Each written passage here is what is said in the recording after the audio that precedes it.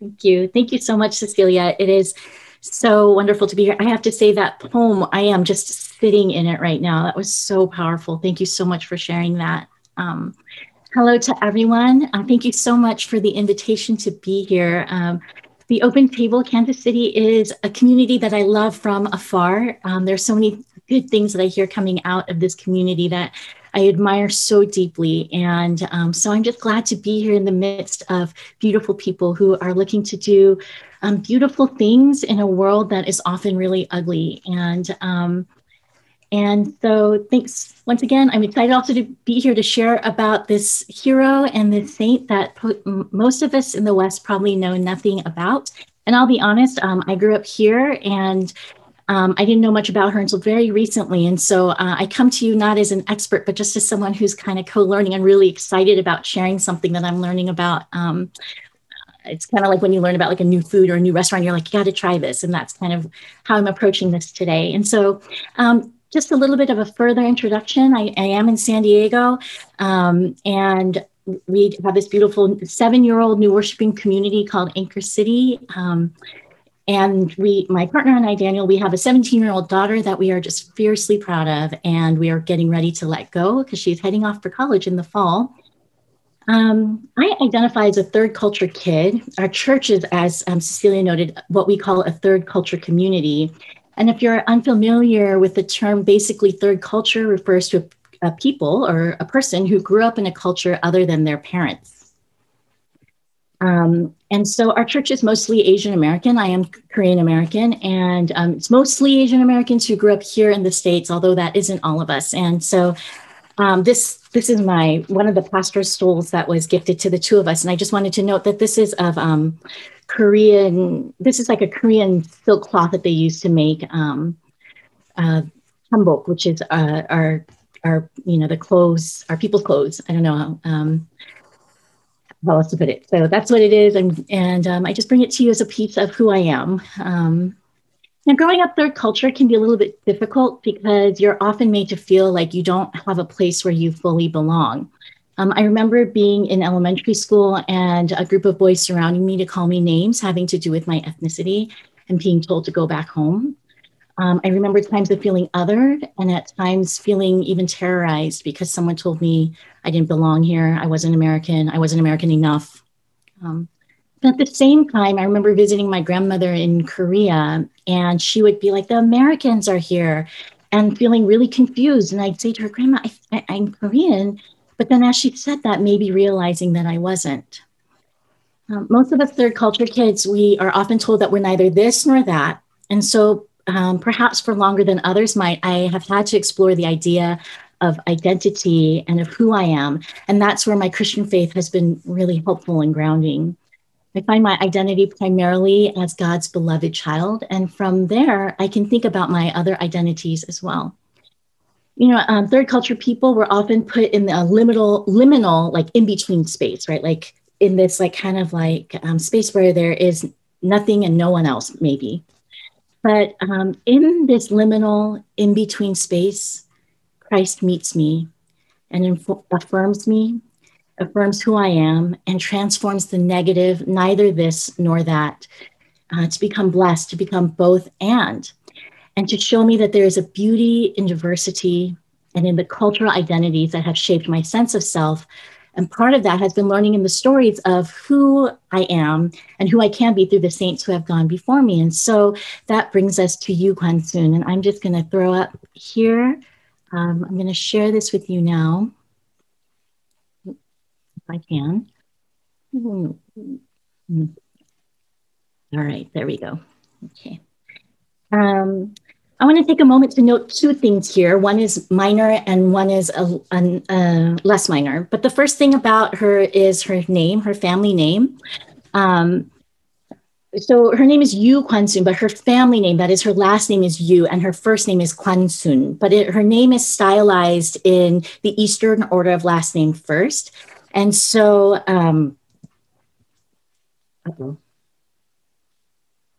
sorry. Oh no, I've lost the ability to advance. Oh, there we go. There we go. So this is a picture of her that I chose because to me, as I was thinking about saints, she's not like actually sainted, of course, in the Catholic tradition, but to me, it kind of reminded me of an icon. And so I wanted to share this picture with you of her. She's often depicted in this way, holding a Korean flag. And so this brings me actually to the second thing, which I wanted to note today, which is that I want to acknowledge that particularly in light of things that happened last week, depictions of people waving flags in hand can be triggering or at least disheartening. And so I chose to share about Yu Gwansun a while ago, but I found myself a little conflicted and a little bit angry for many reasons, but one of them being that now I had to really think about how I was going to share about patriotism today. And so here it is, but here she is. And she's described as this patriotic martyr. And I think about that, and I think maybe that's part of the difficulty and the challenge of being a third culture person. In one culture, patriotism or the love of one's country is still seen as positive because it's a way to celebrate identity that was given to us by God, though some may have tried to take that away from us, right? On the other hand, I see firsthand the dangers of when a supposed love of country is actually a love of power. And how that plays out in our country today. One final thing to note is also that there has been a movement in recent ways to present history, right, to debunk some of the false mythologies that surround them, or to present historical figures as flawed and to make them more human. And the same is true of Yu Gwansun. Because of her short life and because of the time in which she lived, history and myth lived together in her. And so using mostly English sources, it's been hard to put together some things about her life. But I think imperfect saints are better than perfect ones anyway, because it allows us to believe even more so that all of us, that you and I, that we are all historically significant when we stand on the side of justice and truth and beauty and goodness. So I present her not as the perfect saint whose legendary stories make her all the more admirable, but rather as a simple and bright and courageous young woman who found the strength to stand up to evil and injustice.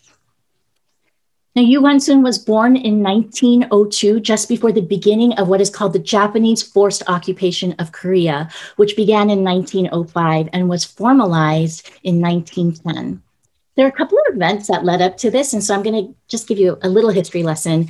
There are a couple of things that led up to this, including acts of intimidation by Japan and the death of the king and the assassination of the queen. And there was a lot of political intrigue, but complicit in this was the United States via the Taft-Katsura Agreement of 1905. This Taft-Katsura Agreement between the United States and Japan was a somewhat secret pact, granting each other the recognition where the US would annex the Philippines and Japan would annex Korea. So because of that, in 1910, the annexation of Korea became formalized and the Japanese came and occupied the country. Now, Japanese occupation was cruel and unfair. Japanese people came to take over much of the land and took it from the Koreans, who were instead often forced into compulsory labor. Women were even more harshly treated. And for many of them, they were victims of sexual violence. And so you might hear actually about stories of comfort women during this time of occupation. Much of the crop that Korea produced, Korea has always been a very rich country in terms of the soil. And all of that crop was sent back to Japan to feed the Japanese, and it left the Korean people hungry. Eventually, the Japanese decided that the best way to truly occupy Korea was to erase Korean culture and language and heritage. And so they forced everyone to speak Japanese. They forced everyone to change their names and live as cultural Japanese. Although Koreans would never be truly accepted as Japanese people, it was just a way to erase Korean identity and to leave them in this liminal in-between space. Now, Yu Gwansun was the daughter of Christian parents. Christianity was beginning to spread in Korea at the time, but still was less than 3% of the population. Although it wasn't a large percentage of the population, Christians made up a good portion of those independence fighters. Out of the 33 that came forth with the Declaration of Independence, more than half of them were Christians. And this included Yu Gwansun's family. Her father built a school in her hometown, and he had the reputation of finding a way to independence through social reform, particularly through education, including women. So there isn't much about her upbringing, but anecdotally and perhaps legendarily, she was known to be preternaturally bright and kind. We do know for certain that she was bright enough to be urged to study further at Ihwa Women's School, which was a missionary school set up in the capital. And the stories that surround her there are of her willingness to sacrifice on behalf of others, her kindness to others, including those that were less fortunate than she was. Now, as I mentioned, the family were active Christians, and many times it was in churches that the independence movement of Korea was being furthered. In some ways, it brings to mind the independence and civil rights movements of Black Americans that sprung forth from churches here in the United States. And I didn't know this. As a Korean American, I didn't realize that there was that kind of tie. And so this was really exciting for me to learn. It was with this kind of background that Yu Gwansun went to Ihwa University in the capital of Seoul to study. And there she participated in what is called the Saint movement. Saint Yu is just 3 rising. It's the Saint Yu movement or the Saint Yu uprising. On March 1st, 1919, the first act of organized resistance from the Korean people against the Japanese colonial government happened. And so she, along with several other classmates, climbed over the walls of her school because they were not given permission to go. And they participated in what was supposed to be a peaceful, nonviolent demonstration that turned violent when the Japanese soldiers could not control the crowd. Several days later, there was another demonstration that she participated in, and she was arrested. Her release was negotiated by Western missionaries of her school, and so the schools then were closed. And Yu Gwansun went back to her hometown, smuggling with her a copy of the Declaration of Independence drafted by Korean independence fighters. And she shared that along with Korean flags, urging her neighbors to participate in movement for independence. That was March 1st. On April 1st, in the marketplace of her hometown, there was another demonstration.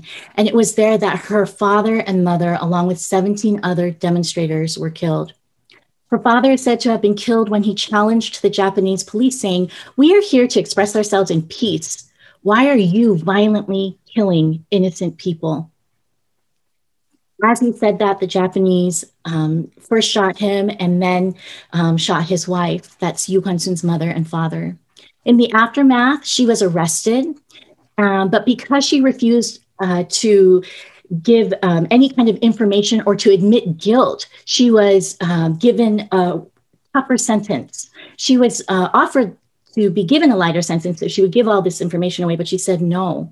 And so then she was sent to prison where she endured harsh torture and punishment. This is a picture of her prison registration card at Seodaemun Prison. As I mentioned, she received a longer sentence because of her resistance and because she would not admit guilt. She instead echoed the words of her father when they said, "Admit your guilt, you're a criminal." She said, "Why am I a criminal? I did what was right to reclaim my country. How is that a sin? But why do you use violence to kill innocent people? Why, when we have come to demonstrate peacefully, do you shoot at us? If anyone is a criminal here, it is you who have come unlawfully and stolen this land from the rightful people. Liberty is given to us from heaven. You cannot take that from us." Because she said words like this, she was given a long, cruel sentence. In prison, she, along with others, then organized a protest on the 1-year anniversary of the Saint Yu movement, for which she was put into isolation, into a little tiny box where she couldn't stand up, and she was tortured, and eventually she died in September of 1920. I don't want to leave this image of her prison card up, so I'll leave this one up instead. I'll put this slide up of her. This is the statue of Yu Gwansun that is displayed at the school she attended. And I just love this depiction of her. She stands strong and she's determined, and she's barefoot and open-armed, but she's ready to peacefully fight. We call Yu Gwansun in Korea, we call her Yu Gwansun Yolsa. It's a title. And what it means is martyr, but it means that she was a martyr without ever holding arms, that she was a peaceful martyr without ever holding weapons. And so that's the title, honorific title that she's given. There aren't many things recorded about her as life as a person of faith, but then again, I think there are many times when we don't do things to blow our own, I'm a Christian horn, right? Like do, but we do it as a natural expression of belovedness by God.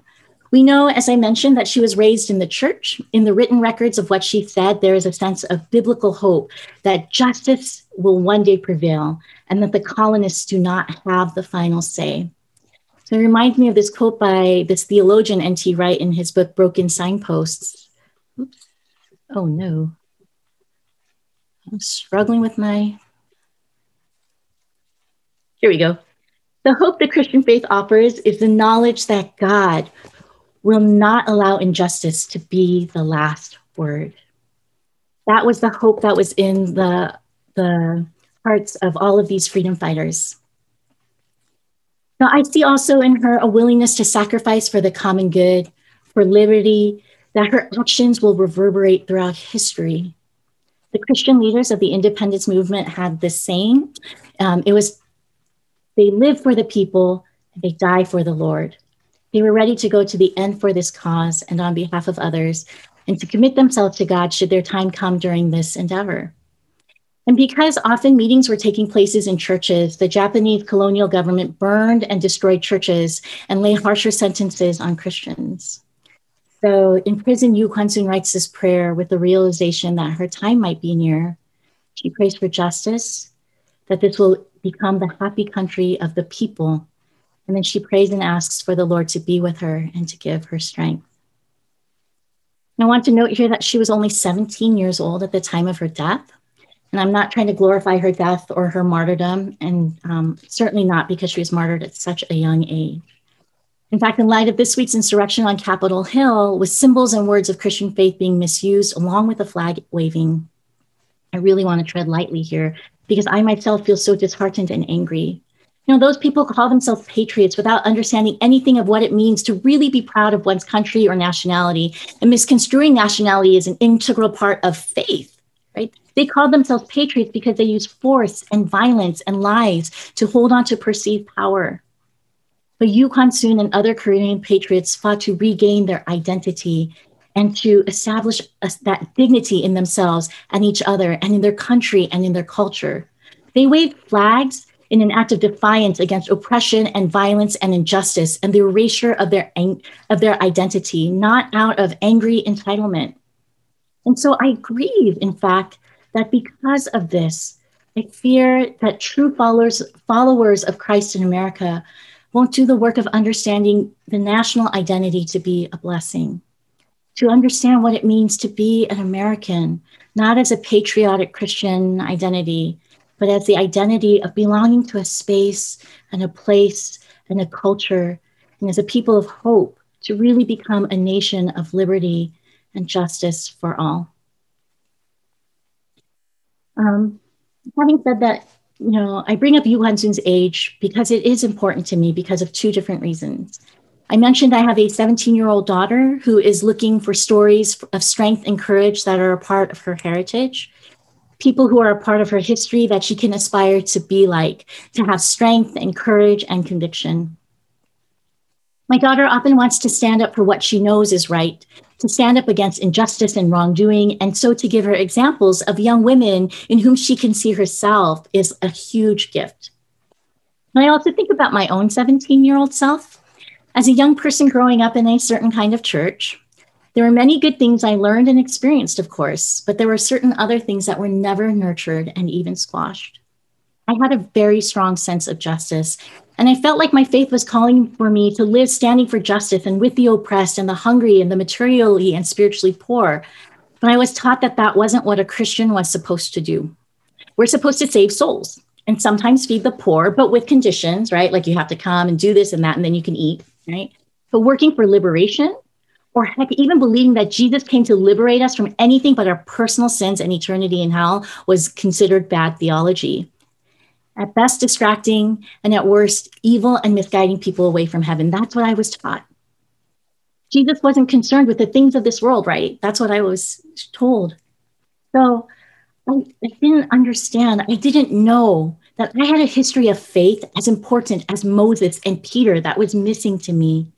that people of faith had fight in them, had courage in them, had conviction to stand against tyranny and oppression, to be freedom fighters who affirmed my God-given identity as a person of Korean heritage when it was being lost.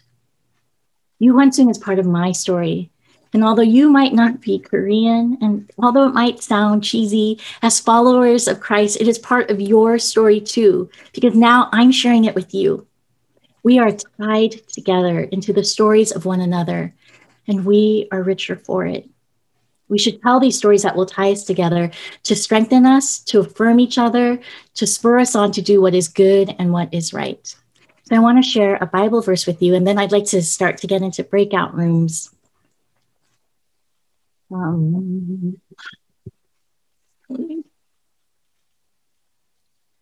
This is what it says. Take care and watch yourselves closely, so as neither to forget the things that your eyes have seen, nor to let them slip from your mind all the days of your life. Make them known to your children and your children's children. That's Deuteronomy chapter 4, verse 9.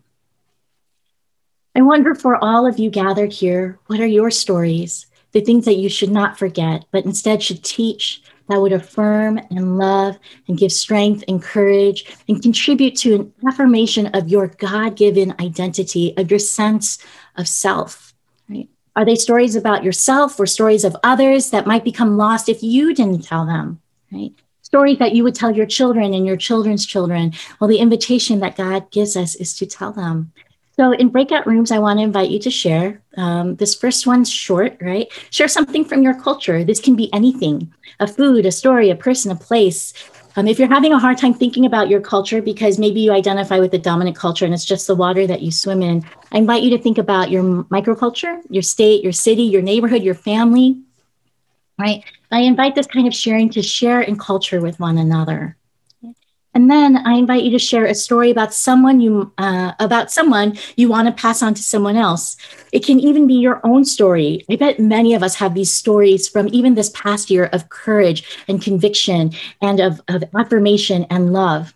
And maybe the story will fill in the missing history for someone else.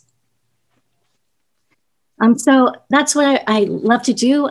Maybe give a couple minutes for my fellow introverts to think about it before they have to go and share with those in breakout rooms. But yeah, I want to go ahead and do that. Reverend Jeya, I am like having a moment. Like there is some like things deeply stirring just from you sharing that story. So I just want to say thank you for that, first of all. But I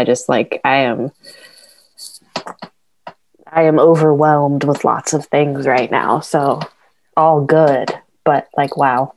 Thank you. Thank you. Thanks for sharing that. I love what you said, Jeya, about how you've shared this story with us, and it is our collective stories.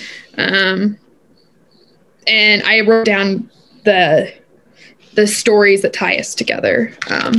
So thank you for sharing that. And I think if I'm thinking about, this first question that you have, share something from your culture. This can be anything. I think I'm originally from Texas, and I've always loved spicy foods. And I think my mom has told this story like 9 million times. I feel like it's a story she always tells people whenever she gets to meet my friends. That like one of the first things I ever ate, like besides like baby food, was like chips and queso and hot sauce and salsa. Like she like put a chip in salsa and then another chip in queso and like let it like get soft, and then so like my like baby mouth could consume it. And I just think Tex-Mex food of chips and queso and chips and hot sauce and salsa. So coming from Texas, West Texas too, Tex-Mex. Yeah. So good. I love that food is so often an entryway into like shared culture, like living here in the States, like, queso, like chips and salsa, that's so familiar, right? Mm-hmm. What do you think, Abby? Yeah. Yeah. I know. Even when I moved to the Midwest, I was like struggling to find places that had like what I would describe as Tex-Mex food. I still don't know if I have fully found it yet. That is okay. Man, Maddie, that was like I love what you shared. Nothing is coming to mind. Honestly, like this feels like a heavy question, the first question, because I'm thinking about like, I'm just beginning to grieve what like whiteness kind of strips all of us from like culture and stories in this way. And I'm thinking like, I have a German and an Irish background. And so there's like the superficial things, like the stereotypical things that come up, like Germans drink beer or something, and Irish also drink beer. I think that's really my culture that I come from. But like, yeah, I've been doing a lot of work to study Celtic culture and go a little bit further back and learn some of this like beautiful spirituality and some of the roots of like Celtic Christianity that resonate deeply with me. So that's something that comes up. And then that second question, I think, Jeya, what I really appreciated you offering about your saint is that, she, like, not everything is saintly in the sense, like the stereotypical sense of it. And I think about my grandmothers in particular and how meaningful they are to me. But the older I get and the deeper I get into anti-racism work, the more stuff I see that I'm like, that's wrong. Like, I can't like embrace some rough stuff, from their past that, that I'm inheriting. But I'm thinking like, I love the way you situated that, because I love these women and they're strong women. And what I can hold is their full story and recognize the holy aspects and recognize the things that aren't holy and the things that I don't want to carry forth. And that's like a really huge gift. Like I think it honors them and my family, but there's a lot of work there. There's a lot of unpacking to do. So those are some swirling things. So good. Thanks, Sarah. What I've been reflecting on lately is just trying to find things that are specifically Afrikaans or from African American culture, since much of what I know has been our foods, right? But like knowing that a lot of wherever my lineage originated from, it's really hard to pinpoint, and to know that like I don't have a language and these things that other cultures have. So figuring out, discovering again what some of those things are as far as I can do that, knowing that. So for me, like really leaning into Kwanzaa, really leaning into saints and ancestors. And as someone who, grew up in a very evangelical church, saints and ancestors are sort of a taboo sort of topic to talk about in church. And yet I find the idea of knowing the saints or the great cloud of witnesses is with me, even if I don't know who they are entirely. That's so good. Thanks so much. I just want to say thank you to the two of you for sharing so openly about the pain that comes from like processing some of this, because there is like, I do think like a feeling of like this loss of not knowing fully like a background culture, which is another reason why I really lament what is going on right now with white supremacists, feel like making that the American culture and like holding on to it, because actually America has a beautiful, rich culture, also full of pain that we have to hold together, that we should be able to identify and say, yeah, like this is the American part of me.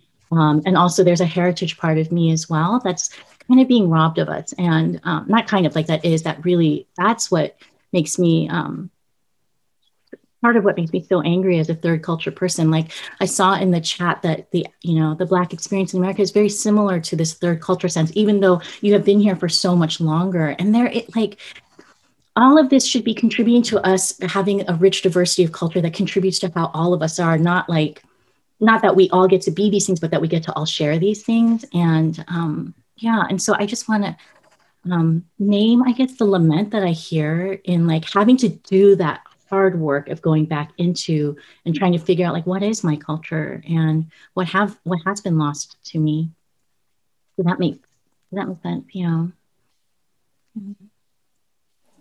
I was just thinking about the answer to question 2, share a story of someone you want to pass on to someone else. And so I'm just thinking about like from my family,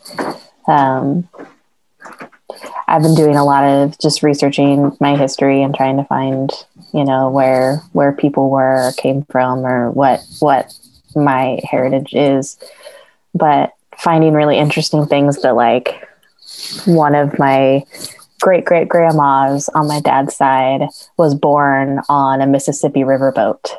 And so whenever she had to fill out where she was born, she put she was born at sea, because that's like what you would say, even though it wasn't the sea, it was a river. But I just think that's really fun. And then on my mom's side, there's always been a story of my great grandma taking her vows to be a Catholic nun and then meeting my great grandpa and them running away and her getting married.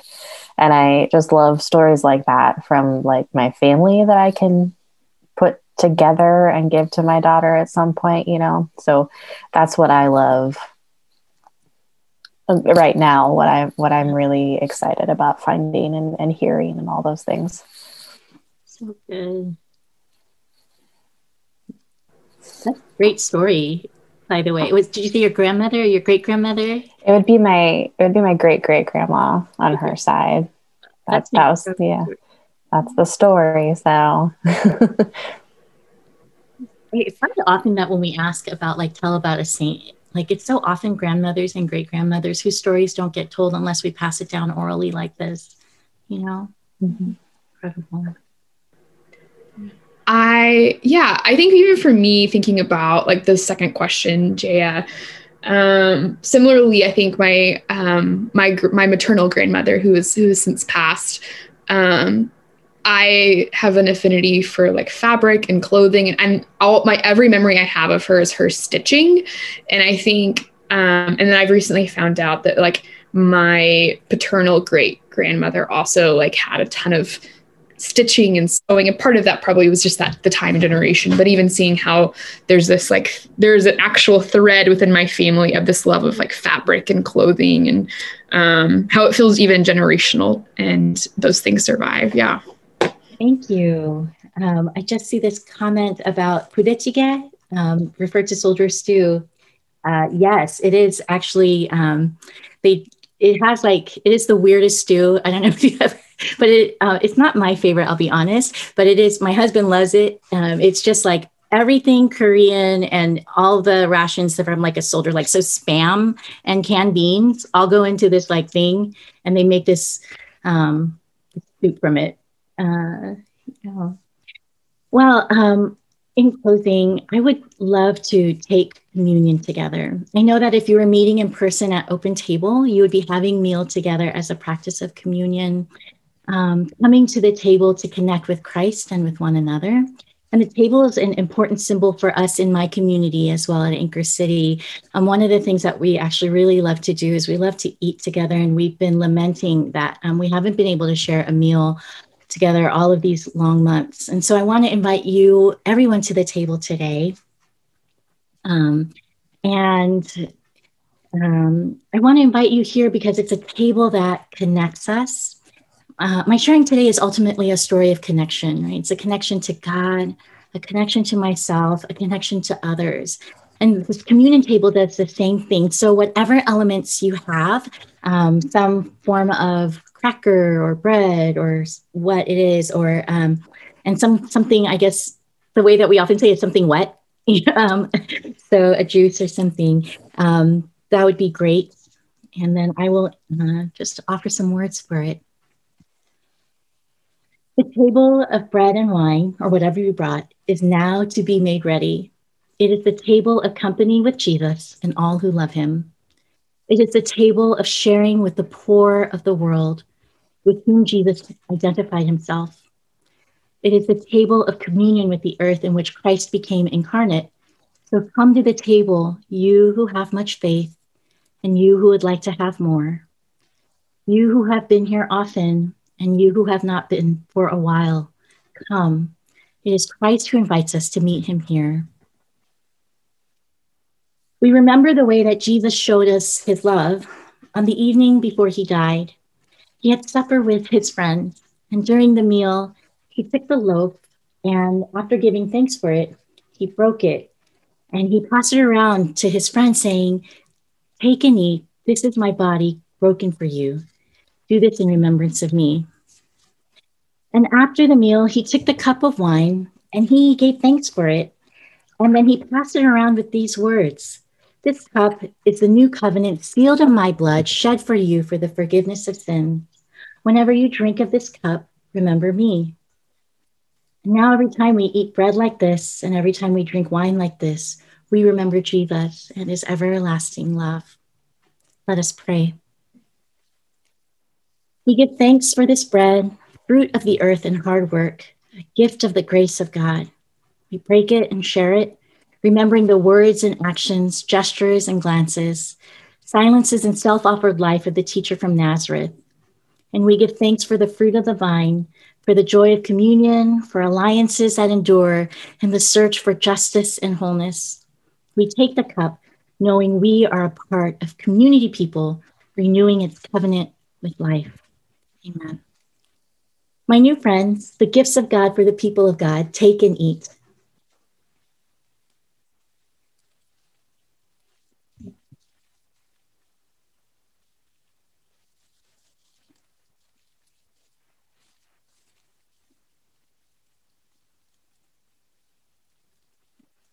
Amen.